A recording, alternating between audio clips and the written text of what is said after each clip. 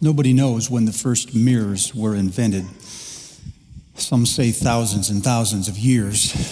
We have as far back as the 10th century before Christ, black pieces of obsidian rock, which are parts of lava flow that have been polished off through which a person can see their image. As early as the 7th century before Christ, the Chinese were already making mirrors even out of glass and using them to count the stars. By the time Jesus was born in this world, most of the mirrors were made close to where Jesus grew up. There was a little city called Corinth, and they were famous for making polished bronze mirrors. They shipped them all over the world. Now, being bronze instead of glass, they could be warped. They could be bent or scuffed, and it always changed the image of what you saw. You saw a reflection, but it wasn't a very good one. As far back as the mid-1600s after Christ, mirrors became wildly popular. They were making them in factories all over Europe of different qualities and shipping them all over the world. History says that at one point it cost 3 times as much to buy a mirror as it did to buy a painting. And yet people that were wealthy were putting mirrors inside of their homes, putting them in parlors, on the wall, on the side. They were putting them in churches, in little grottos. They were putting them inside of parks. What nobody knew was that by installing mirrors, it would fundamentally change the way each one of us would see ourselves. We would start determining our worth and our appearance by what we saw ourselves when we looked in a mirror. Prior to that, you didn't know much what you looked like. You depended on what other people said about you to determine your self-esteem or self-worth. In the 1600s, when they put mirrors inside of parks, one of the observers said, "It is remarkable, when you pour water in front of one mirror, 1,000 waterfalls appear, when in reality, there is only one. But each mirror simply returns to the others the image it receives." One historian observed by saying, "The simplicity of the real was lost inside the complexity of the artificial." This is a house of mirrors. It's where most of us live. Even though we can look at ourselves in a mirror and draw conclusions about ourselves, the truth is the conclusions that we draw are mostly reflections of what other people think about us. We only return to those people the image that we ourselves have received. Now, in some cases, that was handed to you by your parents. In some cases, it's handed to you by your immediate family. Sometimes it's the place where you work. Sometimes it's your friends. It's the competition. It's the enemy. Each one of them casts an image of you onto you, and often all we do is return to them the image that they have given us. The real self is lost inside the complexity of the artificial.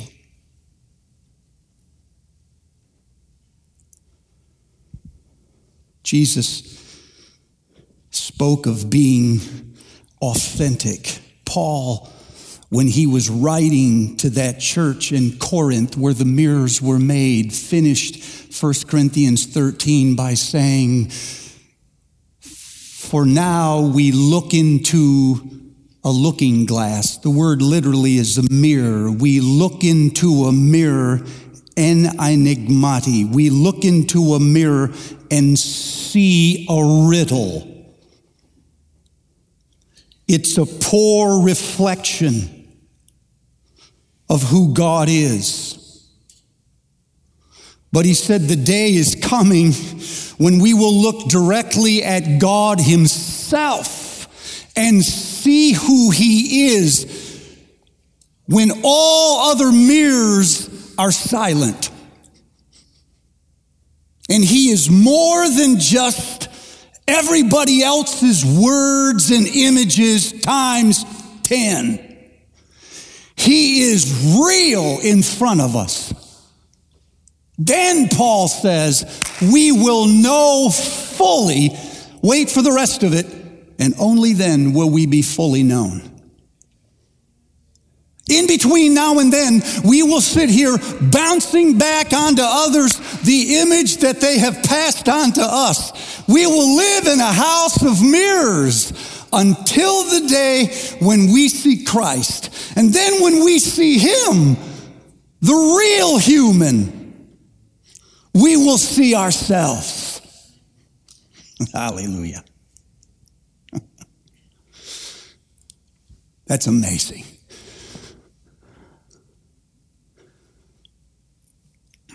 It teaches me something. We cannot know who we are until we know who God is. Let me say that again. You cannot know who you are until you know who God is. You never discover yourself by looking at yourself. Because the Bible says you are created in God's image. What that means is you are a reflection of who God is. So you never know who you are when you're just looking at yourself. And you don't know who you are when you look at somebody else's reflection onto you. You only know who you are when you know who God is. Then when you know who God is, you have a chance to know who you really are. I mean the real God, not the one that you see through a glass darkly, not the one confused by preachers and books and philosophers and theologians. I mean the real God, that one. When you see him, then the real you will start to emerge. How does God get us to that point? Because until he does, we will take fallen images of ourselves and we will project them up onto God and make idols. And we will make them either out of our ambitions or out of our deficiencies.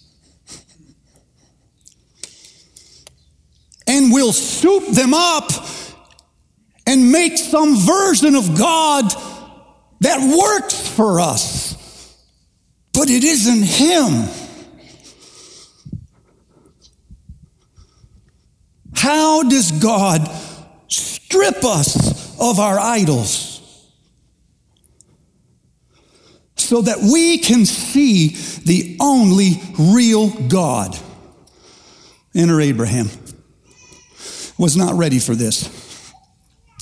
Abraham is living in the land of Haran. He is 75 years old. He is married. His wife has no children. He has a nephew, and he probably has some servants. And the way that God will teach Abraham who he is to put Abraham in a situation where his image of God must change or he will crack. It's a high risk. Think about it. Why does God not just come to Abraham in Haran and confront bad theology with good theology? Why does he not just say, I'll teach you right here all the things where you got wrong and who I really am? Abram, you worship the moon god. I am the moon god and the sun god. I am the God above all gods. Why does he not just say that to him while he is living in Haran? Instead, he insists on removing him from the only thing that is familiar to him and putting him in a predicament. He says, when Abram is 75 years old, get out. Literally, that's the translation. Get out. Leave your country, your people, and your father's house. The Bet Ab. As a wandering nomad, you had no security greater than your father's house. I'm not asking you, I'm telling you, you have to leave your country, leave your people, and leave your daddy's house. And go, well, I'll tell you later.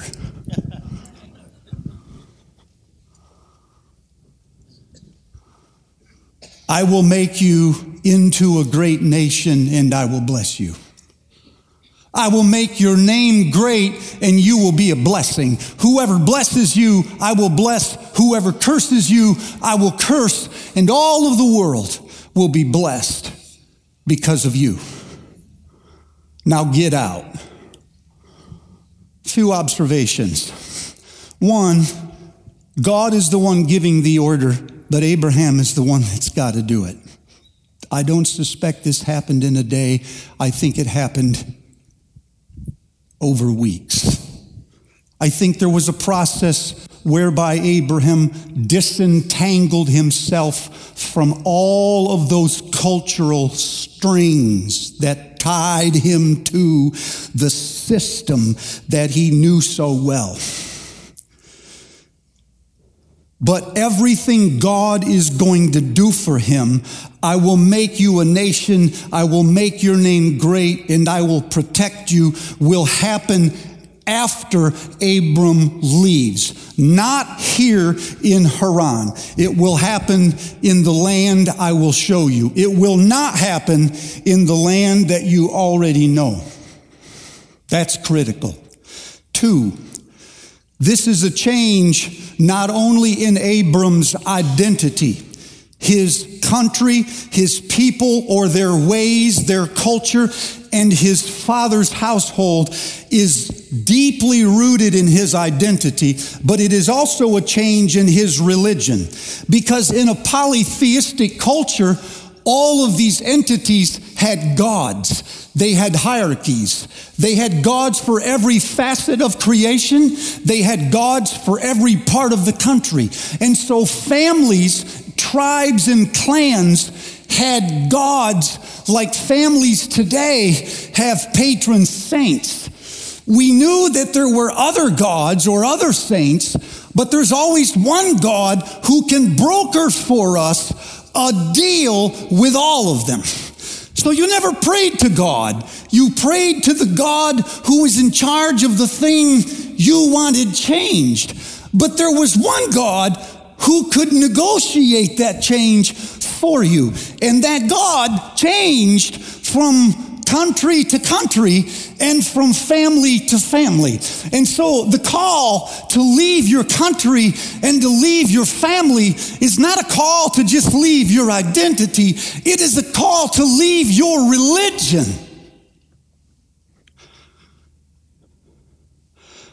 And follow you know not what.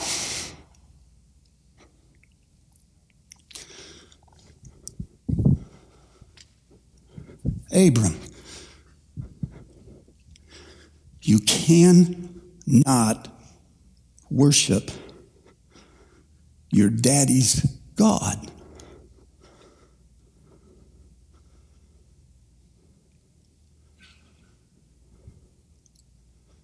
It's not that your daddy's God is flawed. It's that your daddy apprehended God in a certain way. And when you try to worship your daddy's God, you end up in a suit of armor that doesn't fit you. It's not authentic. It's not you. So you will have to put down the religion that you grew up with in order to find a bigger, larger religion. And when you do this, your daddy, your mama, and all their friends are going to resist this. They're going to swear that you're leaving the faith, that you're becoming a prodigal, that you're laying down some of the things that mark our family's traditions. But Abram, you cannot find the real God inside your daddy's home. Your daddy had God. You must find your own. You can trust him.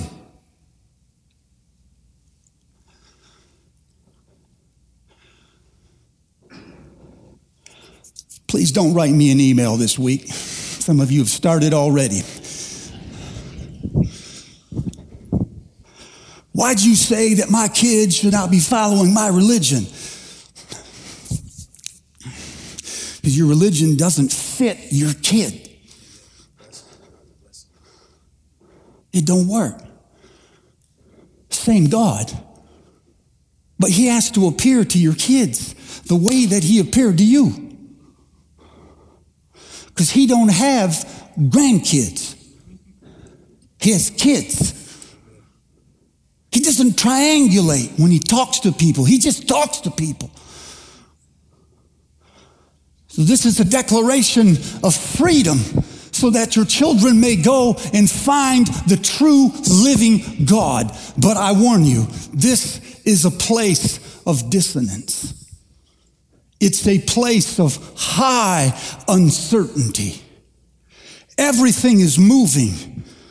All you know is that you're not supposed to be here, but you don't know where you're supposed to go. The distance between Haran and Shechem, where he built the altar, in other words, the distance between verse 4 and verse 6 is 400 miles with a clan in a caravan in the desert. This isn't happening in an afternoon. It's not happening in a month or in 2 months. This is a long journey, and all the while it's happening, you still don't know where you're going. Now imagine you run into Abraham in between, and you say, "Where are you going?" He says, "I don't know." Well, then how are you going to know you've arrived when you get there? All I know is God spoke to me. You say, "What? We have gods, but they never speak. They don't even know we exist. They never look at us." And you say that a God actually spoke to you and he gave you an order to leave and you're going to do that? Yes. So where are you going? I have no idea. Well, then why did you leave? Well, because God told me to leave. Well, why didn't he tell you what he wants to tell you where you were living? I don't know. How do you know you're going to like it when you get there?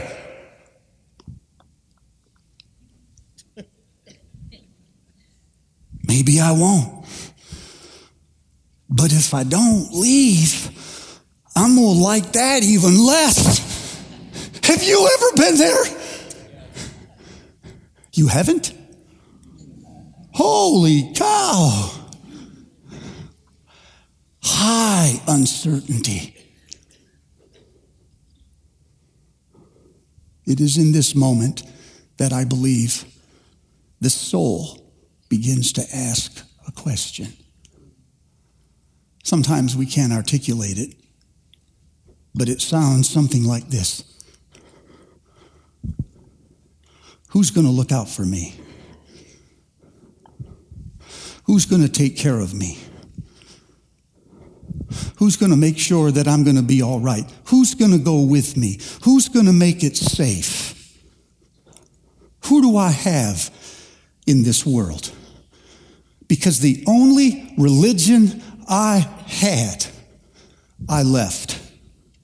And now, in between, I got nothing.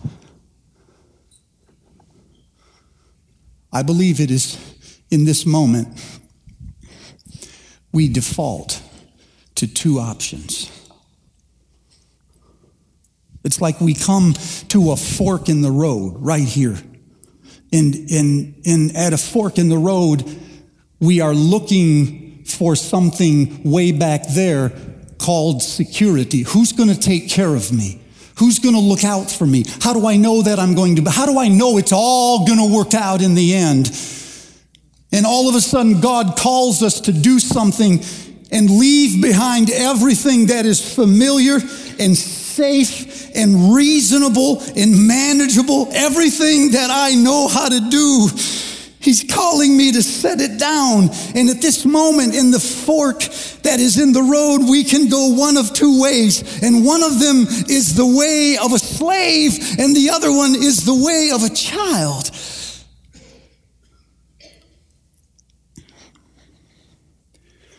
Abraham will do both in the next two scenes.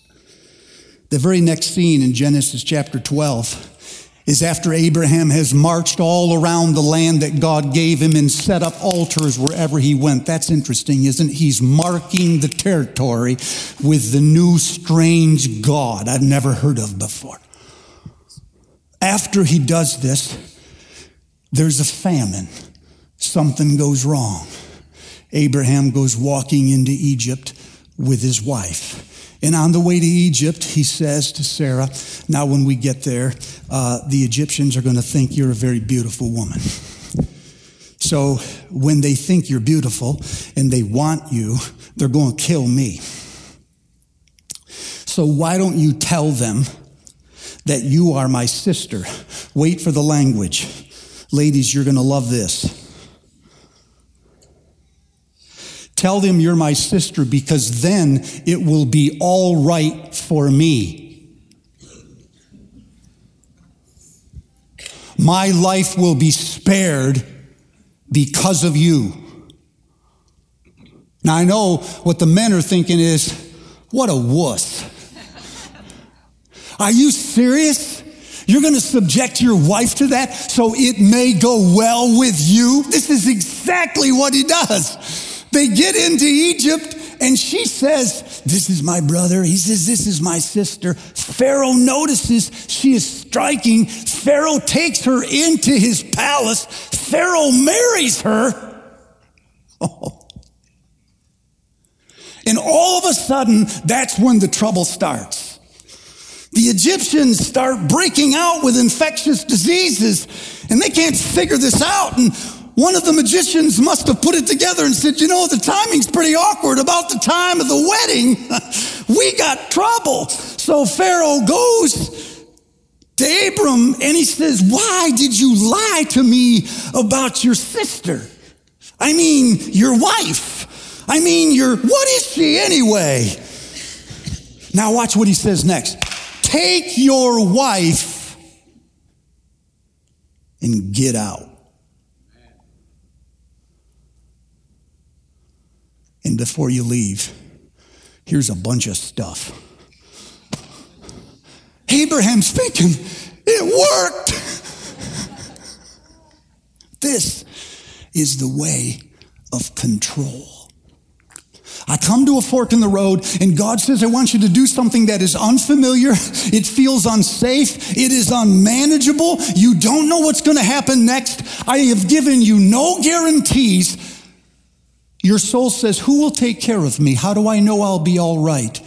And you default to the way of control. When we control people, we try to do things that God is supposed to do.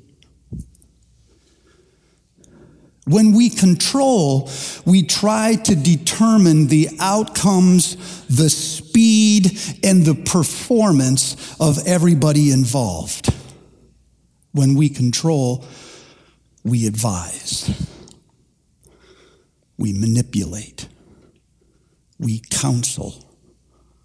But we counsel before we have listened closely, because we need fast, easy closure.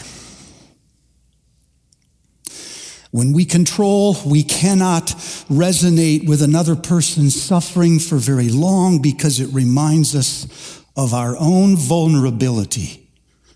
How forces that no one can control can affect my life, and nobody can stop them.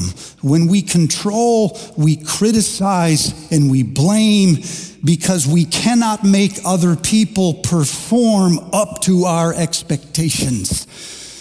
When we control, we are easily frustrated and angry when things don't go our way. We try to overpower the opposition. We refuse to accept what just happened. There must be a culprit. He must be found. He must pay. We must fix this, because if I fix it, I will be okay. I have somebody looking out for me. I know I will like it if I just control people. When we control, we appear to be so much more powerful than we really are. The truth is, our soul is fragile and it is afraid. And we can be very religious while we do this. And the way religious people do this is they simply grab a promise that God has made and they attach it to a picture of the future that they have in their minds of what that promise will look like when He's finally fulfilled it. And then we hold God to His own promises. We claim it. I demand in Jesus' name, you not only do what you said you would do, but that it looks like this when you're done doing it. That's control. That's religious control.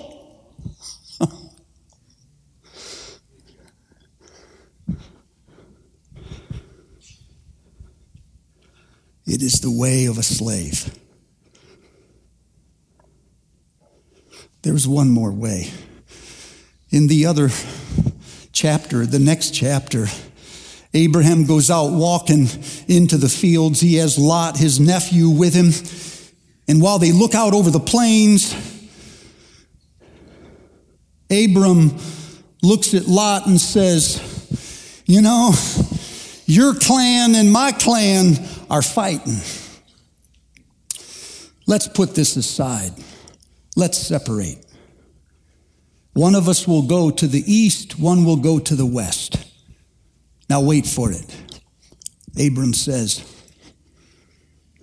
you choose first.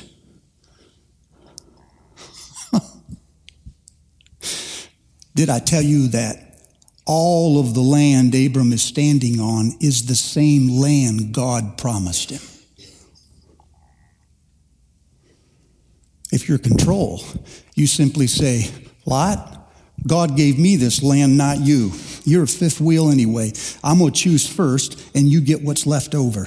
But it's almost as if Abram has learned from Egypt that God can be trusted protecting things He said He would protect. And so when they look out over the land, Abram looks at Lot and says, there's a lot of good land here. You take your choice first, and whatever you don't choose, well, that's what I got.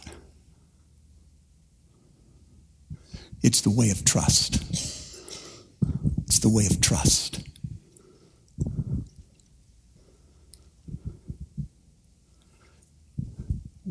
When we trust, we just venture out into the unknown because all we know is that God has told us to leave.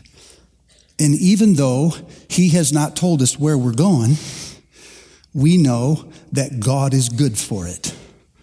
And if for a little while, the place where God has called us seems like an unhappy place, We trust God's version of happiness more than we trust our own. And we simply say, whatever God has given me in this moment, I'm grateful for. We don't blame. We don't advise. We don't criticize. We accept what God has given us. No questions asked.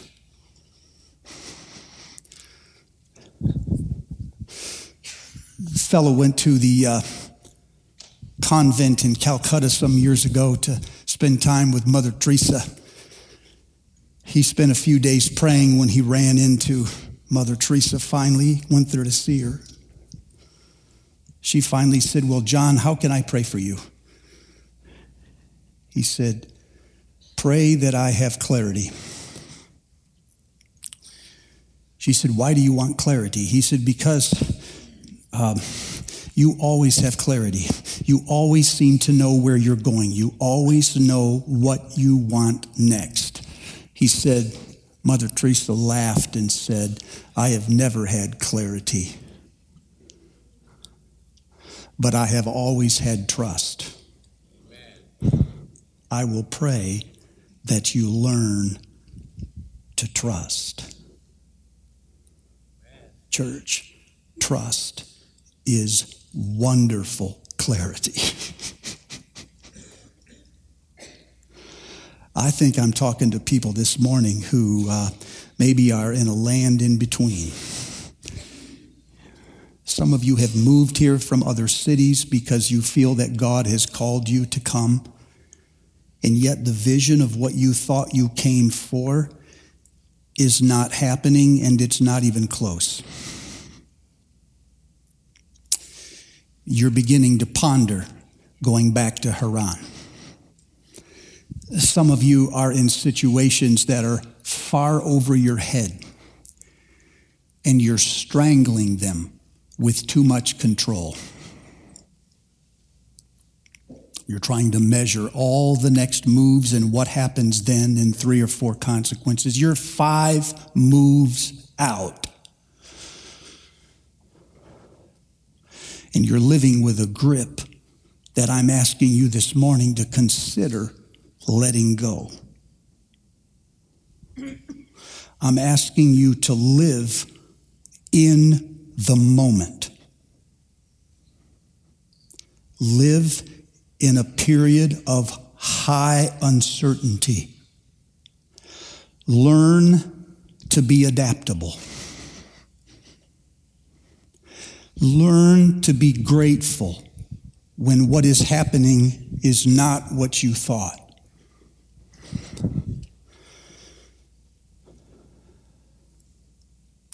So I give you these questions. Would you bow your heads?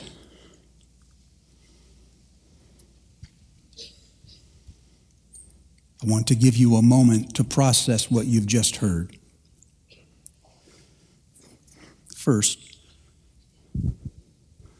what is God calling you to leave? What is He calling you to risk?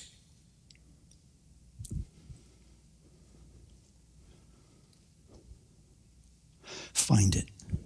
Name it.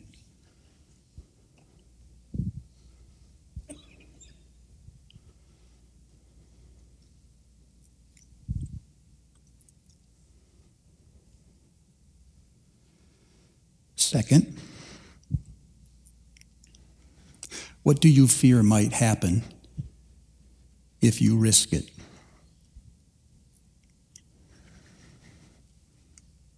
List your worst fears here.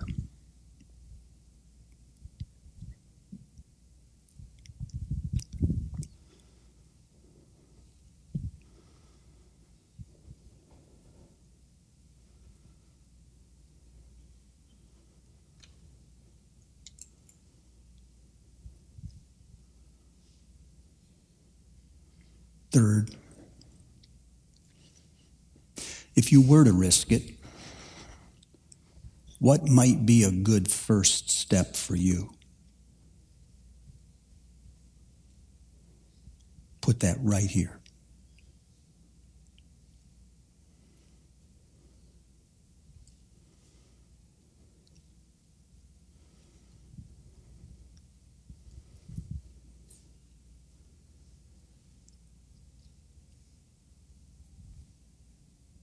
And fourth, if you know or if you're stuck, who should you ask to help you? Who should you tell?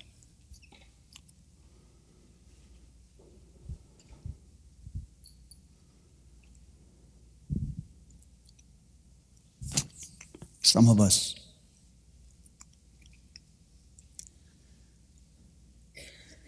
we would trust him more if we only knew him more.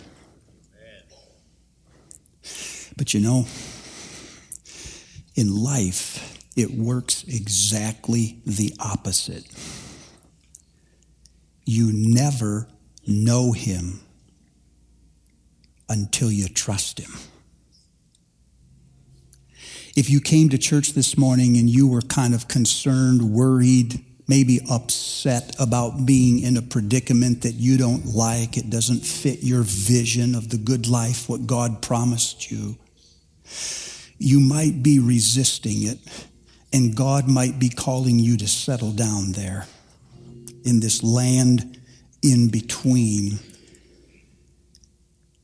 And if you will risk being grateful at a time when you don't feel grateful, you will find a different God.